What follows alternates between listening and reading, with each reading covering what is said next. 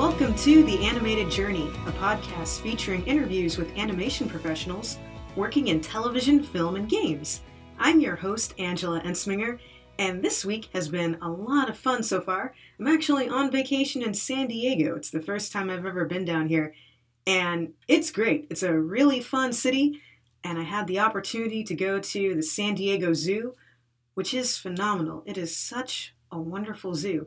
They have bus tours, they have a gondola that goes across the entire park, and my favorite exhibit of all was the hippo exhibit. They have a mama hippo and a baby hippo, and they have this giant tank. It's like a hippo aquarium. It is so cool, and you just get to see them be majestic and swim around and trot around underwater. They are surprisingly agile and fast underwater. It is such a fun sight to behold. The baby hippo is so cute. Got to see the tapirs. They're awesome. So it's just a wonderful zoo. They do a lot of good conservation, so that's been a lot of fun. And I saw Captain America Civil War, which is a great movie. That movie is so great. Team Cap all the way. Although I must say, I totally understand Tony Stark's point of view. It's a good point of view, but I am for Captain America. It's such a good movie. The special effects are great. The story's great. The cinematography is great. The action sequences are great. The acting's great. Lighting, sound, that whole movie is great. So kudos to everybody at Disney and the myriad of special effects teams that worked on that film. There are so many VFX houses that worked on it. So good job to everybody in VFX. If you haven't seen it yet, go see this movie. It's really cool. And speaking of cool, my guest on today's episode 13 of the podcast, is Pat Marconett. Pat is a layout and background designer for Disney television animation. Currently, he's working on Sofia the First. And we had such a wonderful conversation that I actually split it into two parts. So today is part one of the interview with Pat, and then next week will be part two. Pat has a really interesting story about how he got involved with animation, how he got to art school, and how he eventually got the job that he is currently at now. I know that all of you are going to enjoy hearing what he has to say, so without further ado, on with the show. My guest today is Pat Marconett, and Pat has done a lot of really, really awesome things. He's worked for PDI, he's worked for Big Idea, and now he's over at Disney Animation, where he's a layout and background artist working on Sofia the First. Pat, thank you very much for being on the program today. Thanks for having me on. You have a lot of stories, and I'm interested in hearing all of your stories. So let's go back to the beginning here. I know that you grew up in the Bay Area, which is a great place, and your family actually is a family of engineers, and you started off wanting to do programming and whatnot. So I want to know if you could talk more about that. Yeah, both my dad and my brother are engineers, and so I grew up knowing the basics of programming when I was like 4th or 5th grade. And so I definitely was thinking that track made the most sense. And then I slowly I realized that the funnest part of the stuff I was making was coming up with the art. So at some point I just kind of said, well, why don't I just do the fun part? That makes sense. And what about the art did you like? Did that come from watching like a lot of movies and television shows or reading comics, or was it just you and your own imagination creating things? I wanted to make games. I don't even know what I was being inspired by at the time, but it's like, I know I need to figure out how to draw this guy so that I can animate him and make him move across the screen. And I hadn't even gotten there, like in terms of how to be inspired by something or how to look or that you need to know how to draw. It didn't even occur to me at the time. It was just more, this is what I want to do, so I want to figure out a way to do it. Yeah, exactly. That's smart. So then, getting into high school then, did you take programming classes and art classes in high school as well, or? Nah, they didn't exist. Oh, okay.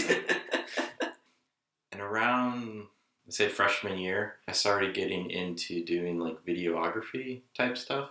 So I was doing like special effects and filming stuff all the time, and anytime there was a school project, I'd do like a video report, and I really had fun doing the editing. And doing special effects or just anything involving film was really fascinating to me. And so it kind of kept morphing and morphing. I was the school photographer for the newspaper. Oh, that's great. For a year, I think it was. So then I was in the darkroom, and I was able to do that because I took a photography class at you probably know Cabrillo, if you're from the Bay Area. I went to school in the Bay Area. I'm actually from Texas, so yeah. So every time I like meet people from the Bay Area, they tell me about things. I'm like, all right, I know something else now. I've learned a new thing. Yeah, it's just a junior college, but okay. While I was in high school, I was able to take classes, and so I took a photography class and learned the darkroom. And then when I came back, it was like, well, I already know how to use a darkroom, so. And they still had a darkroom, surprisingly. Yeah, my high school did too. I don't know if they still do, but at the time they did, so that was a lot of fun getting to develop all your own stuff. Yeah, you always smell like chemicals. Yeah, if your hands smell kind of weird and you kind of wonder, will this have any long-lasting effects? Oh, well, it still looks cool. All right, we'll deal with it later. But I think photography is a really great step for people because you don't have to worry about how to draw. All you're worrying about is looking through the viewfinder and trying to compose your images. So I think that definitely helped me just start to get the idea of how images are composed and things to look for, things to avoid. So, because when I took photography, I didn't know how to draw at all. Yeah, and I imagine that helps you out now, because I've seen your work that you're currently doing on Sophia, and the compositions are great. And so it's not just the fact that you know how to draw really well, but you know where things should be placed and why they should be placed, which I think sometimes people don't really think about that. They just think, I want to make this look really pretty, but they're not thinking about, but why does it need to look this way? And what angle should I be drawing this at? And what's the character going to be, how are they going to interact with this kind of environment? Yeah, well, thank you. You're welcome. Yeah, I like to think of myself as somebody who's good at composing images, and that should come first. Because if you just put details on, even if it's well drawn, if it's not composed or there's not a reason for it, it just starts to fall flat. Yeah, and we'll get into that too, because I'm sure that you have suggestions. I'm sure that at this point you probably have looked at your share portfolios, so we'll get into how to do all of that. But I wanted to talk to you as well about high school, because you and I, it sounds like we had a similar high school art experience in that our art classes in high school were not the best. Oh, but yeah. I'm very impressed that you continued with art, so I wanted to find out what happened and what led you to realize I should still do this in spite of all that other stuff. My high school art classes at SoCal High, Santa Cruz County, were so bad that I couldn't take art classes it took me a while. Like it didn't discourage me from wanting to do art, but it discouraged me from wanting to take art classes. It wasn't until besides the photography class, towards the end of my junior college time that I actually was like, well, all right, I want to do animation. I better start taking art classes. So, and looking back, it's like, why? It's not like we were going to create anything good. Their one job should have just been to like inspire people and see if it was something they wanted to do. Was it the projects that they were having you do that weren't very good? Just general chip on their shoulder. I think they wanted to be artists and they maybe couldn't. Okay. They couldn't pull it off, so they were just kind of, not all of them, but the ones that I landed with just seemed like bitter art teachers. Yeah, ours she had a couch in her office, and frequently she would give us an assignment and then go and lay on the couch, and we wouldn't see her for the duration of class. It was strange. It was a very strange experience. And I was like, I'll just read a bunch of books and just practice on my own, because this is kind of strange. And I mean, I have to be fair, at the time, I was a terrible student. So I probably didn't show up for half the classes and skipped steps and tried to here. But were you just out I'm just not going to come to school and just out and about, or just hanging out in the hall? Well, what are you doing? I don't like to wake up. Okay. And so I would be late a lot. So. Oh, no. And I think my art class was in the morning, which art in the morning sounds like a terrible idea. But that's what you're doing now. Like, now you're...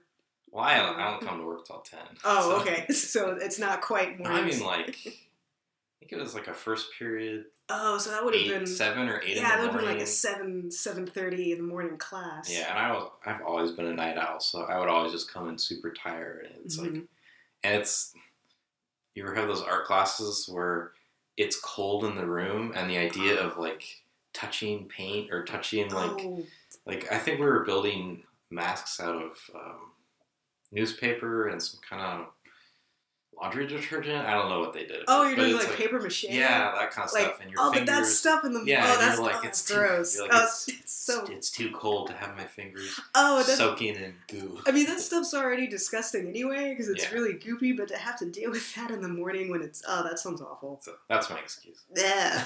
See, so you're like a walking example of just because something happened in the past that's not good doesn't mean that you can't rise above it like the phoenix and do really cool stuff. So, all right. So you get out of high school in that terrible scene.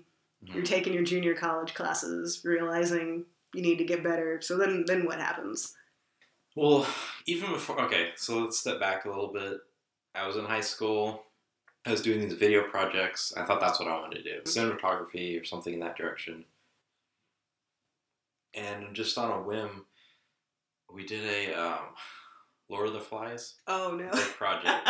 I'm like, I'm going to animate this. I don't know anything about animation, but it just sounds like fun. Mm-hmm. And so I was using Microsoft Paint, and I was like with a mouse drawing each frame and then save it and save as a new file and like slightly change it and then save as. And I did a like 3-minute animation. I'm sure it was like 4 frames a second type of a thing. No, but the fact that you did that in MS Paint, I mean, that's really impressive. That's not the easiest program. And then I put it together like in Premiere or something. I put some sound to it, and the drawings are beyond terrible. But when I put it all together, it was so fun to be able to not have to go... This is going to make me sound horrible. Not have to go outside. I can just lock myself away in my cave and just like plot away and work on it and be up all night doing it and have a finished product and with very little input or help from anybody. Do it all on my own, don't have to worry about anybody else. And it was a lot of fun. How long did it take you to do? I think it was like a couple weeks. Okay. I probably didn't do much other homework that I should have.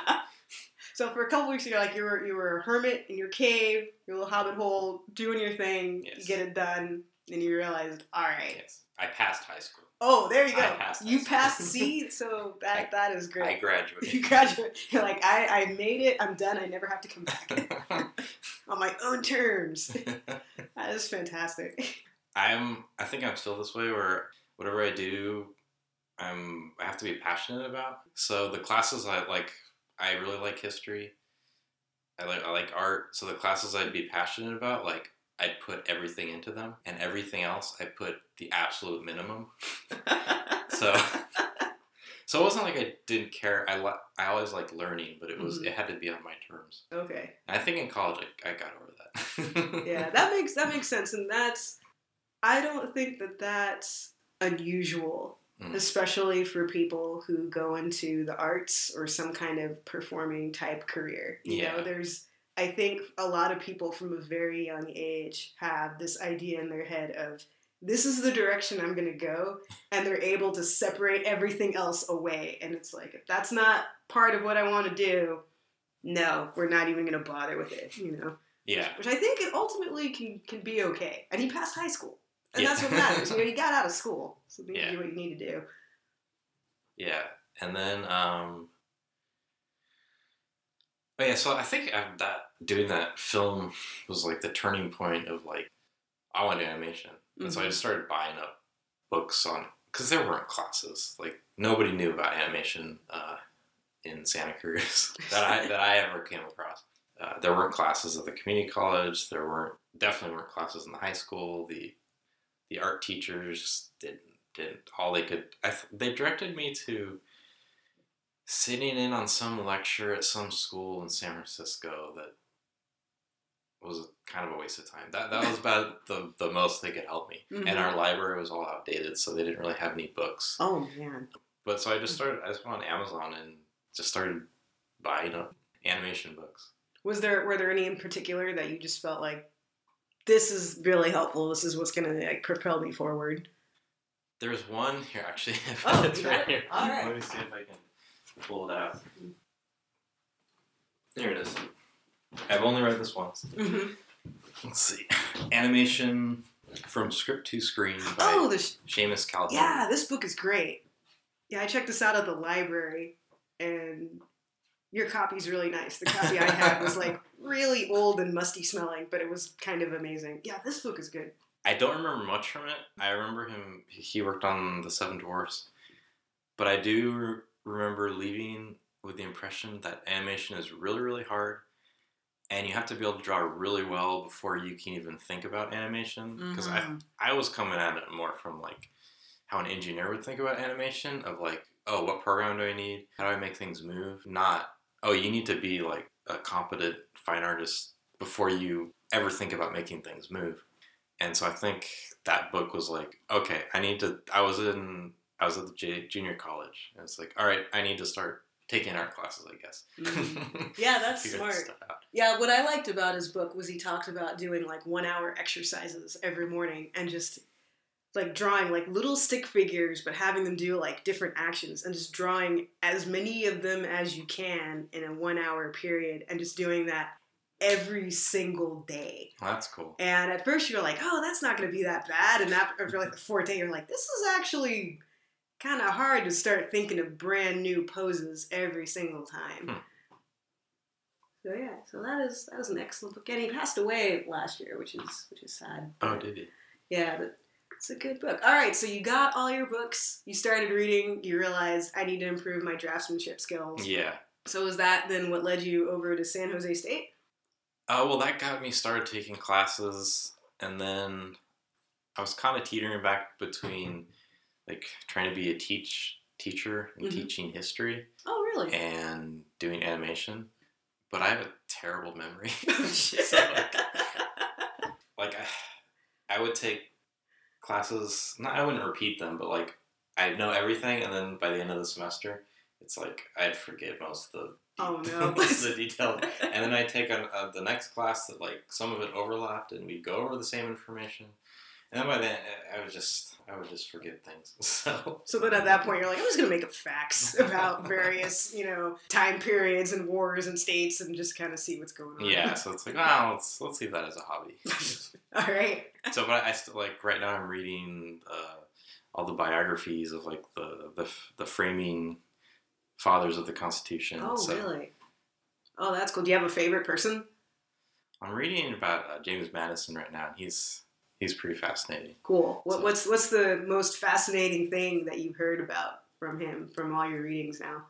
He was kind of socially inept and like had crushing anxiety. Oh, really? But and his way of overcoming it was to be like overly analytical about everything and like have steps for how he approaches everything he does. Mm-hmm. So I found that pretty fascinating, just how he overcame his issues. That's smart. That actually makes a lot of sense. If that's your struggle, just like, I'm just going to approach it one step at a time that I can focus on, like each and every step. Yeah. Like some kind of program for yourself. Yeah. So, or like, somebody turned me on to the Hamilton play. Oh, I heard that was good. The Broadway play, and that was really cool. And I read his biography too, and it's really cool, but it's like I didn't identify with him. Why? Why not? Like he was just so intense. Like he's just in your face. Like this is what I think. This is why you're wrong. And that's like, yeah, that's not me. You're like you're more of a. He's like, that's your opinion. Okay. I'll sit in the corner and like dwell over it and think about it for a while, and then come back. Yeah, it's like that. I think that can be the wise thing, though. Like it's good to I think sometimes people jump in. I mean, it's good to jump in, but it's also good sometimes to kind of take a step back and really think about it, because then you have time to process, like, what's happening, where they're coming from, what you want to say. Yeah. Just give yourself a moment. Yeah. Okay, and then we Okay, that's okay. That's no, tangents are fine. Anyway, so then I decided I wanted to do animation. And so then I was buying all the books, doing that. And then when I got towards the end, well, initially I thought I'd go to Santa Cruz, UC Santa Cruz, and they had a digital arts major, and they had a class in animation. But the more I researched it, the more I realized it was just like art history and very little actually hands-on training. And I think probably from all the books I kind of picked up, like, no, you need to go to a school where they're going to teach you how to draw. Like, I don't know how to draw. I can read history books. I mean, I don't want to pay tons of money to learn about history or theories. Yeah. So then I looked at the Academy of Art. Mm-hmm. That's where I went. Yeah. And I looked at the price tag. Yeah, it's paying off those student loans now. That's fun. Yeah. The amount of money it was going to cost was just insane. And so I just did a search for any school that did animation that I could find that wasn't absorbently expensive. And I came across San Jose State, and they had a very similar approach and curriculum in terms of, like, you learn life drawing, you learn painting, you actually, they work you up. You learn how to draw, you learn how to paint, you learn how to design, you learn how to animate. You may take a couple theory and history classes, but that's not the point of the major. And it's a state school, so I went for it. All right. Very good. Yeah, and I've heard that school is tough, because I interviewed a friend that went to that school as well, and he was saying it's almost like, from his, how he talked about, it's almost like boot camp. Like, you go and they're like, all right, this is what you're going to learn, and you're going to learn it, and it's going to be really difficult, but when you get out, you will be proficient. So was it that way for you? Like, was it a really tough experience?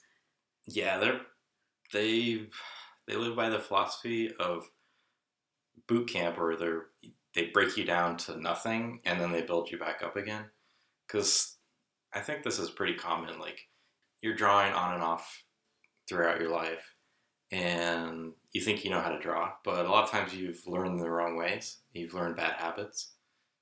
So sometimes you need somebody to break you down and go to nothing to then go, okay, and this is how you hold a pencil. I mean, you probably went through the same thing. We had that. Here's how to hold. I'm like, oh, I've been holding a pencil wrong my entire life. Who knew? Or we had a class with a professor named John Clapp. And his class was amazing because the assignments we did, I had done several times in other classes. It was like, do a blind contour, do a charcoal rendering, all these things that on the surface seem kind of beneath you.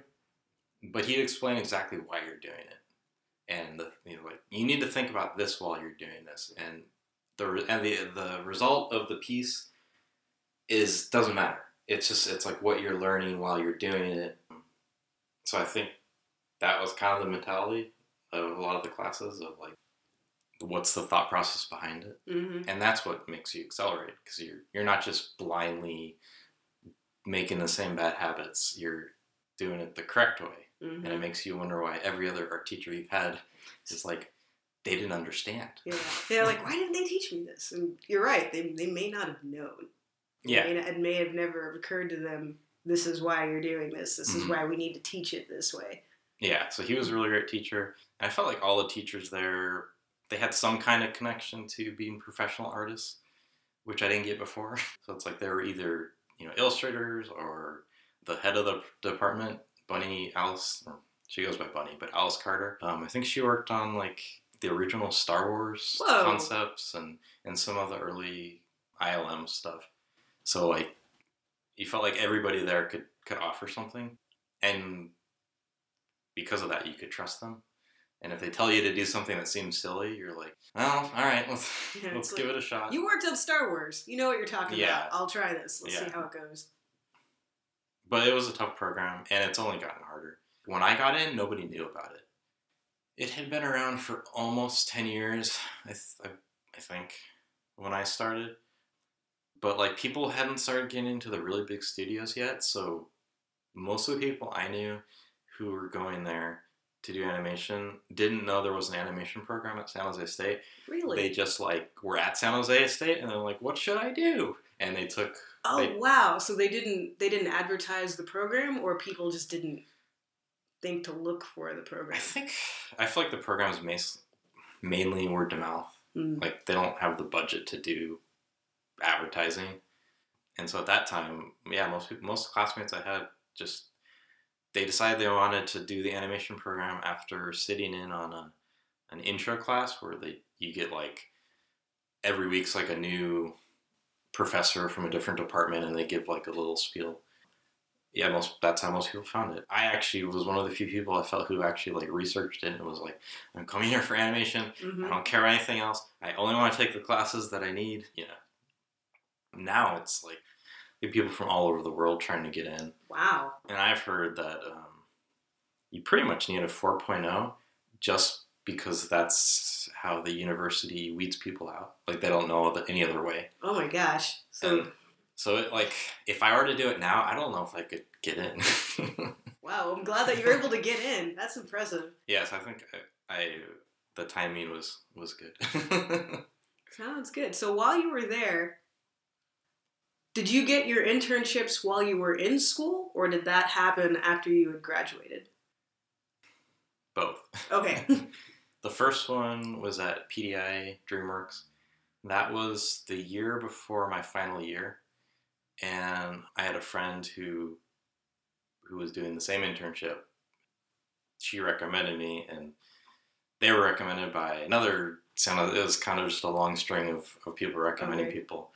And so that's how I got into doing the internship at DreamWorks. But I ended up sticking around and doing 2 of them. Oh, good for you. Were they the same type of internship, or were you doing different things?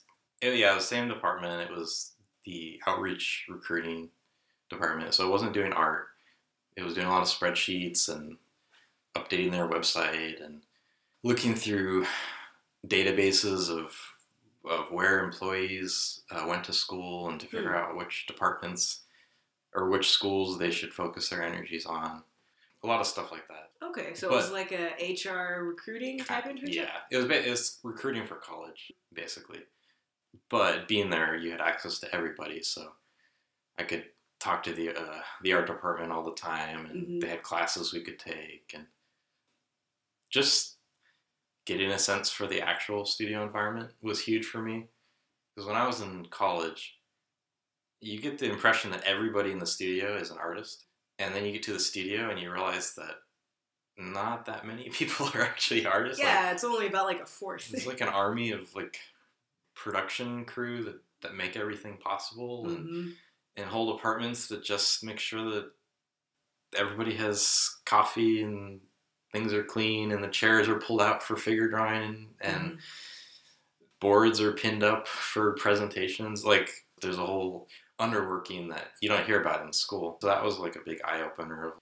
It's like, oh, well, DreamWorks employs all these people, but only a handful actually are doing biz dev, you know?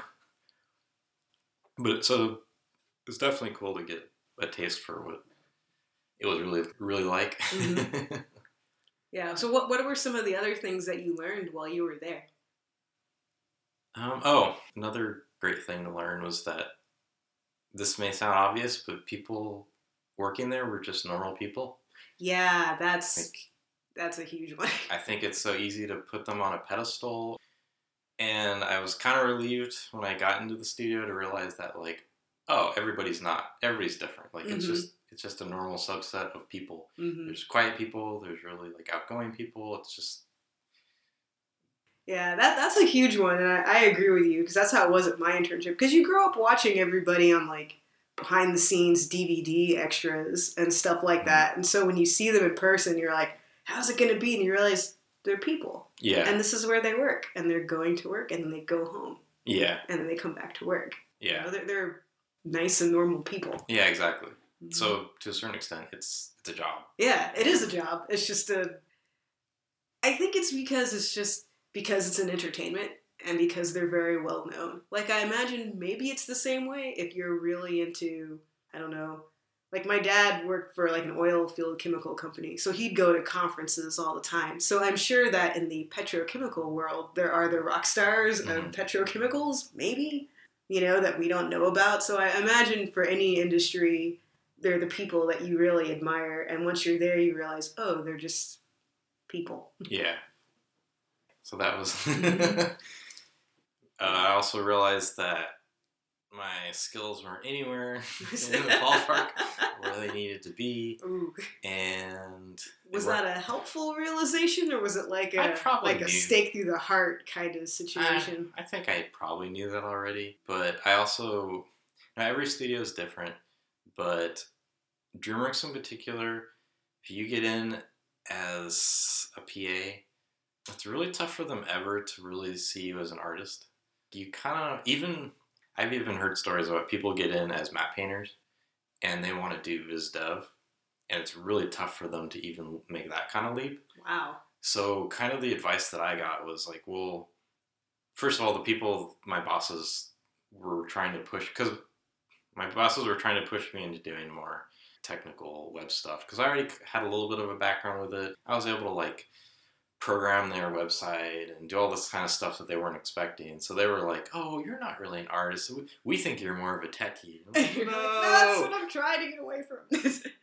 And so the illusion that, I get my foot in the door and slowly work my way up, and 5 years down the line I'm gonna be an artist. It's like, it didn't seem like that was probably reasonable. It wasn't impossible. Mm-hmm. There were people who did that, but it was kind of the exception.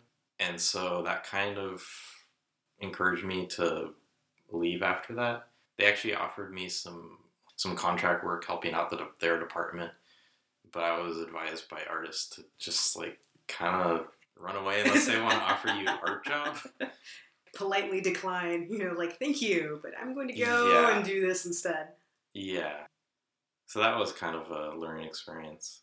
At the same time, that's why I interned at Nickelodeon. Oh, okay. During my interview, I brought that up. I'm like, hypothetically, if I get brought on as an intern and I become a PA, can I become an artist at some point? And they're like, oh yeah, totally. People do that all the time. And I think they're one of the few places that, at least used to, I don't know now, but that would kind of let people carry themselves to an art position if they could demonstrate the skills. I think that's true, because I know that, like, when I interned at Pixar, it was kind of the same situation, because I was a PA over there. And then, when that ended, I talked to a couple of artists, like, what should I do? Where should I go? And they're like, you should get experience and then apply again, like, at, within an art job. Because they were telling me, it's a little bit easier to go from having experience to go to art rather than going from production to art. And people have done it. Like, people have gone from production to art, and people have gone to art to production, but you don't really hear about that all that often. Yeah. They tend to be two separate tracks. Yeah, what I picked up is there's the people who get into the big studios right out of college because they're amazing and the timing works out. Mm-hmm. And then there's the people that kind of work themselves up at smaller places, and they get into the bigger places maybe 10 years down the line. Yeah. So I was not going to be that first group. Oh, that's okay. Most people aren't. Like, everyone that I've met, I think I've met maybe 3 people total that right out of school, they got hired somewhere. Everyone else had either a totally different career, or they were working at like Starbucks or Trader Joe, working all these different jobs, maybe doing a couple of internships, maybe freelancing, and eventually they went to like this company, and then this company, and then this company, and then like a larger studio. Yeah, and the people that I went to school with who were able to do that, a lot of them, not all of them, but a lot of them were already pretty good. Mm-hmm. Yeah, they tend to have some of those skills. They got much better, but they weren't dealing with the same like early struggles that I probably was when I started. When it's like, how do you hold this pencil again? How intimidating was that going into the program, learning from like square one and being in classes with other people that already had a sense of like how to draw and how to do that type of thing? Well, we were all going to get hired at Pixar, so not stressful at all. I think hopefully most students, when they go into a field like that, they're not too realistic, because if they were, they'd probably just shut themselves down from the first day. So I don't remember. I mean, it's always in the back of your mind, but you can't dwell on it. You gotta give yourself a chance at least. And I knew that there was lots of other opportunities. It wasn't just one place. Yeah, that's kind of how we were. That's so funny. It's like parallel situations. Because I remember just sitting in lab and we're like, oh yeah, when we're at Pixar together, when we're at DreamWorks, or when we're at Sony or Disney, we're going to go and do this. And it was like, oh yeah, of course we're all going to get hired right out of school. Yeah. Why wouldn't we? And then it it's was, like, nah, it takes a while. When I was at DreamWorks, it was a big wake-up call because the newest member of the art team had been there 3 years. Oh. And I'm like, wow. So even if you're amazing, if the timing isn't there and they're not looking for somebody, like, you don't have a shot. like it's not even enough to be. It's not even enough to be good enough. It's just the timing has to work out. They have to be looking. Things that you don't think about. Yeah. Sometimes, but I think it's always good to just be open to other things. Mm-hmm. That's good advice. Now, getting back to Nickelodeon, how did you get your internship at Nick? Was that through school, or was that just applying through their site? So, to be honest, I hadn't really watched Nickelodeon really? since I was like, I don't know, 10 years old or something. Okay. And back then I remembered SpongeBob. In college is like, oh, they're still doing SpongeBob. But they visited our school. Like, we had a series of studios come and give a talk, and they showed a picture of Mighty B. Oh, yeah. And I'm like, wow, they're doing shows like that. I want to work on that. And so I literally applied to just be an intern on that show. Mm-hmm. And I was like, oh, no, I'll intern on other shows too. But, like, that was the pushing drive of, like, oh, that looks really cool. And they looked at all our stuff, and they actually liked my stuff. A lot of the feature places were kind of like, thanks. Oh, like, next. So you applied. That's awesome. All right, bye. And at the time, I was kind of, the head of the department is brutally honest. And so she was teaching our final seminar class. And I would do these, I thought I was going to be a painter. And I'd do these paintings, and she'd just start, like, in a kind way, I suppose. Oh, no. Like, kind of laughing at them, like, oh, Pat, these are all these mushy paintings. Oh. And I'm like, that's it. I'm like, I'm going to show her. And so I just, for, like, the next month or two, I just focused on just doing, like, layouts. But in a weird way, I realized I really enjoyed it. Mm-hmm. And then I had at least some skill towards it. And then I had kind of like a quasi layout portfolio. So when Nickelodeon came, it's like, oh yeah, these are actually decent. Like, you should just apply for layout positions. Oh. And that was one of the first studios that came and visited. Uh-huh. That was like, oh yeah, you should apply. Oh, that's great. You're like, hey, boost the ego. Okay. Exactly. Yeah. And then the fact that I had interned at DreamWorks, I think, kind of made getting the internship a lot easier. Because I've heard people who had to apply like 2 or 3 different times before finally getting in at Nick as an intern. Yeah, so you already had unpaid that part. Intern. Yeah, and so you already, since you had your internship and you had layout ability, that really helped out. Yeah, all of the at that time, the internships were not art internships at all. But yeah, the fact that you had prior internship experience. And you worked at a major, I imagine too, they saw, oh, he's worked at a major studio. He knows the pipeline. He knows how the studio works. Yeah. He knows how to work. Yeah. You know, they had him be an intern twice. Yeah. So he knows what he's doing. And that was also a big thing I learned from DreamWorks, just seeing the pipeline. Because I feel like in college, you read about how the process works for a movie, but until you really see it hands-on. Because, I mean, like, even the art of books, they're showing you, like, the really pretty visual development pieces. They're not really showing you the things that necessarily go into really making the nuts and bolts of the film. And so, but being in the studio, I had access to all the old archives of all the movies. So I could just look, there was days I had nothing to do, and I would just look through, like, thousands of oh, wow. of art pages of, like, here's a leaf. And so I felt like coming to my final year, I had a little better sense of what they really need. Now, when you were in school, too, did they have you guys do a final project where you had to work with other people? Did you do a final film? They talked about it. It never happened. Oh, really? Did anybody do a film through the year? Let's see. I mean, the animators did mostly tests. I don't think. Oh. And they did... the heads of the department now, Dave Chai, he would do, over the summer, he would gather a bunch of students and they would do a short film together. But that was, and some of the animation classes we had, like at the end, you'd try to do like a 30-second thing. But it wasn't like CalArts where you're working like for a year on your film. It was more just, I guess people graduated with their own tests or paintings and drawings.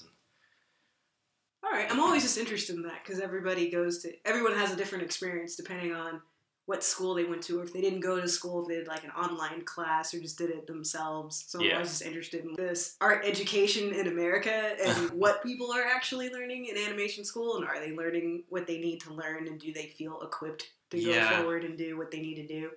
Yeah. I mean, even after graduating, I still felt like I needed a whole new portfolio. Yeah, same here. Because I didn't have the luxury of being able to draw well enough before my final year. Because the final, ideally, you have all the skills, and then that last year you're building a portfolio. Right. But I was still learning up until the last weeks, and so it looks like it, and you get this like mishmash portfolio with some really terrible stuff, or not much of it if you only put in the better stuff. And so I think that's pretty common. You almost have to like throw out your portfolio. Yeah, that's how it was for me. Like I remember doing my portfolio and thinking, this looks great, and then applying to a bunch of places, not hearing anything, and realize, okay, I need to redo this, and then realizing, no, I don't need to redo it, I need to chuck it. Like I need to completely get rid of it and just create all new stuff. Yeah. Yeah, so that is not unusual. So as an intern, what were some of your duties as an intern over at Nickelodeon? Nickelodeon was mainly I was on MyDB, and so they were still drawing a lot of the stuff traditionally. So primarily I would scan their drawings and put them in the right folder and organize them. That was most of my job. There actually wasn't a lot to do, which left a lot of time to talk to people, to look through the archives. And I also worked kind of one-on-one with the head layout artist on the show. Great. And as Larry Murphy. But I learned a lot from him because he'd give me like kind of like fake assignments. He basically gave me the storyboards, and then I'd do layouts off of them, and then he'd draw over it, and then I'd go home and redraw it, and then I'd bring it back, and it's back and forth. But I learned a ton from there. That's excellent. Because it's such a great styled show, and I never could grasp style when I was in college, and so like working one-on-one with him, it finally kind of clicked. Of like, what was it about style that you realized, oh, this is how this is? Well, let's see. When I was in college, how they approached style was more like, I think they felt like if you learned on your own, you'd learn better. Just magically, just pick up style. Like just kind of, like you hit your head against the wall enough times, and you're gonna break through, but you're gonna understand it better because you earned it. I guess that was the philosophy, at least later in the program. And so that's kind of how they approach style, where it's like, okay, we'll pick style from this list and make your project look like that. And I would start it, and by the time I finished, it all looked the same. It all looked just like my stuff, my normal stuff. But when I was working with Larry, I was able to kind of pick his brain, like as he's drawing over my stuff, it's like, well, why is my line wrong and your line's correct? Because they're both breaking perspective, and he would actually explain it to me. I kind of was able to break it down to, it's like, oh, okay. And then I started to understand. And then I look at other stylized stuff, and it's like, oh, that's what they're doing. And I started to kind of come up with a system where you just go through each element of a piece. How are they handling their perspective? What rules are they creating visually for the perspective? What about the texture? What about what kind of camera shots are they using? You almost just like, you can make a list on each thing. And sometimes I'll do that if it's a new show, to try to break down in my mind how to approach it. Okay. Until it's hardwired. That's a smart way to go about it. Just kind of analyzing what everybody's doing. But I like what you said too about why they're doing it, because I think the why part is the part that people miss. They just look at the end product and go, it just looks great, but they're not thinking about, why does it look this way, and what's the purpose of it looking this way? Yeah, and there was there was somebody in my class where she could just look at a style and just copy it, and she couldn't explain why or what she did. It was just like, I don't know, I just kind of like play with shapes, and there it is. And like, I couldn't figure out for the life of me. And it probably comes back to, I have a more technical background growing up that I kind of need to I need to analyze and understand and break it down. And then I can do it seamlessly, because then I have a system. Yeah, and I found too that I think it's just some weird intuitive sense. Like, some people can just kind of sense how it should be, but you're right, they can't explain it. They just kind of know it for themselves. Yeah. And then other people, it's like, no, I need to actually know why. It's not good enough that I just know that I can do it. I need to understand why all the pieces are fitting in. Yeah, exactly. Oh, that's cool. So, hey, so you got a built-in teacher at Nickelodeon showing you the ropes, showing you how everything got to be together. So then what happened after that? After that, I didn't work in animation for several years. Oh, what were you doing? So they had some jobs come up. None of them really hit. And after a couple months, I got hired by a mobile game or casual game company. Okay. So right after graduating, there was a couple months before I got the internship at Nickelodeon, because it was a fall internship. And so right after graduating, I started hitting the interwebs and getting freelance jobs. Most were pretty low paying. One of them was, I think I calculated it, which you should probably never do when you're doing really, really low paying stuff. It was like $2 an hour. Oh, that's it was something. And they'd last a couple weeks, then I'd do another one, and each one I'd kind of demand a little more money, and got a little more comfortable. And then when I interned, I kind of put it on break until towards the end. I started picking up freelance again, but now I had a Nickelodeon internship on my resume, so that definitely helped, I think, get a little higher quality. And the stuff that I'd been working on with Larry, I was able to show. Okay. So that definitely helped too. So the quality of freelance got a little better, and I started doing freelance for this company that eventually ended up hiring me full-time from home, because they're based out of New York.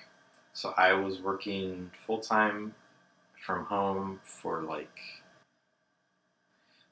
2.5 years or more. Wow. How do you balance your time when you're working from home? You don't. Oh, okay. No, it was a constant struggle of either working too hard or not working enough. So it just ebb and flow. There were definitely times where I don't know if I did much work in like several weeks, because I remember at one point I bought a new computer and I was just playing with it and like tweaking it, and I'm like, I'm just not motivated to work. I'm gonna do this. We have to eventually work, because they're like waiting for you to turn in your stuff. But then there were other times where I would literally, I had a couch in the office, and I would work, and I'd take a nap, and I'd wake up, and I'd keep working, and I would just be up at all hours, just trying to get stuff done. And so it's really tough to balance your time. They actually paid for me to take classes. Oh, that's great. And during those times, I probably didn't do as much work as I should have. But towards the end, I kind of found the best policy was just like, okay, whenever I wake up, I'll work on work stuff until this time. And then after that, I can do my own stuff. And when because you talked before about, you did freelance and you weren't making too much, but then after Nickelodeon, you were able to negotiate for more.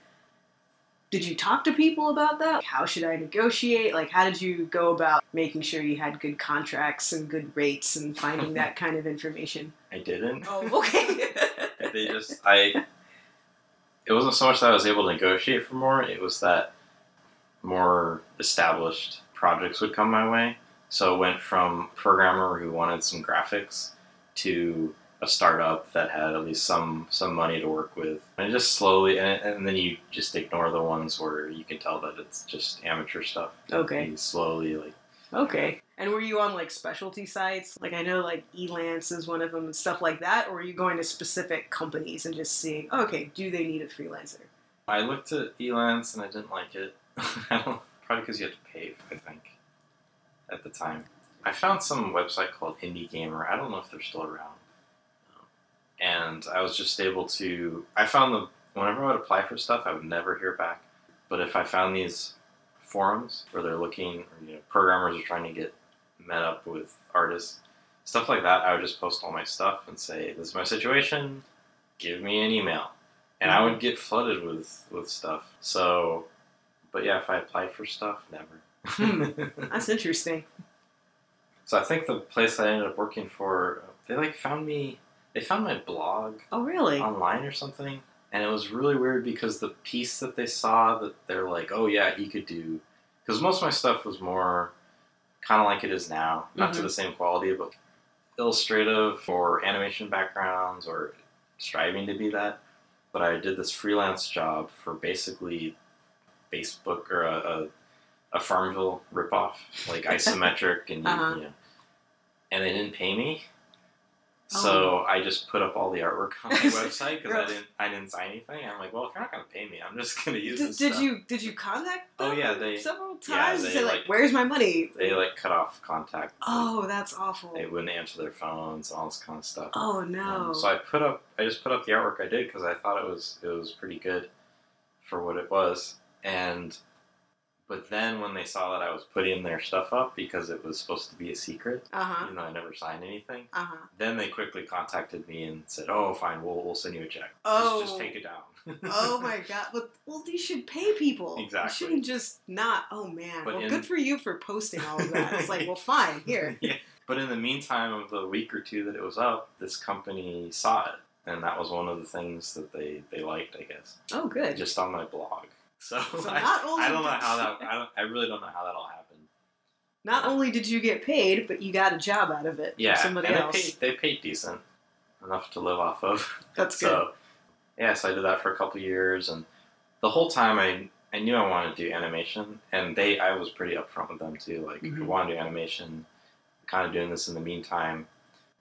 But the money was good, and it was super flexible, so I just couldn't justify walking away from the job. I basically just waited till they closed down. Oh, they eventually closed? Mm-hmm. Oh, man. So when they closed, we just had my daughter Emmy, and so it was kind of lame because it was, well, we have a newborn and I have no job. Oh, wow. So that part was kind of irksome, but I was also kind of happy because it was like, all right, now it's time to really try animation. I've been toying with the idea for so long, and I did these internships and never was able to follow through with it. So I gave myself 6 months to basically live off unemployment. And my wife worked the whole time too, but we bought a house a couple years before that, so we still had a mortgage, and we needed 2 incomes. Yeah, so it was like do or die time. It's like, all right, if I'm going to do this, now is the time to do this. Yeah, so I gave myself 6 months to try to find something that I wanted to do, as opposed to just more casual game stuff. And I found something actually on Indeed or Craigslist or one of those, and it was an Adult Swim pilot, and that was Mr. Pickles. And that concludes part 1 of the interview with Pat Marconett. Special thanks to Pat for appearing on the show, and you'll be able to see links to all of his work in the show notes, as well as the website, theanimatedjourney.com. And if you've enjoyed today's episode, please leave a 5-star review in iTunes. All of those reviews help more people to find the show, and thank you so much to everyone who has reviewed the show thus far. You can also support the show by visiting the website, www.theanimatedjourney.com, and clicking on the right-hand side on the donate button for PayPal. Every little bit helps to come back to the show and helps keep all the lights on and helps keep everything running. Thank you so much to everyone who has donated so far. I really appreciate it. It has helped tremendously with web hosting. I really appreciate all of you out there. And make sure to check out all of our sponsors. On the right-hand column of the website, you will see links to Amazon, your place to go to buy everything online, Audible.com, your place to go to listen to audiobooks, and right now they're having a promotion where you can get an audiobook of your choice for free. There are thousands of books on Audible that you can choose from, including Your Career in Animation, How to Survive and Thrive by David B. Levy, who was the former president of ASIFA East. It's a really great book. He talks all about having a career in the animation field. You definitely want to check that out. And if you're interested in hosting your very own podcast, make sure to click on the link for Blueberry Website Hosting. That is the host that I use, and right now they are offering a 1-month free trial if you use the promo code ANIMATED. Every time you visit theanimatedjourney.com and click on our affiliate sponsors on the right-hand side, a little bit of money comes back to the show, and it helps me keep everything up and running. So thank you to everyone who has supported the show. I love it. You guys are awesome. And you can check out other news and other things going on with the show by visiting our Facebook page, www.facebook.com/theanimatedjourney. You can also follow us on Twitter @animjourney and follow us on Instagram @animjourney. And if you're interested in seeing what I've been up to, you can check out my website, www.sketchysoul.com. My Tumblr, www.sketchysoul.tumblr.com. You can also follow me on Twitter @sketchysoul and check out what I've been doing on Instagram @sketchy_soul. For example, this month I have been participating in Mermaid, which is the event that animation legend Tom Bancroft has been doing. He actually has a Kickstarter going on right now for a sketchbook that he's doing, so you should definitely check out what he's been up to. And if you really like drawing mermaids, participate in Mermaid. It's a lot of fun, so check that out. So thank you everyone for tuning in to this week's episode, and as always, be encouraged and have a great day, everybody.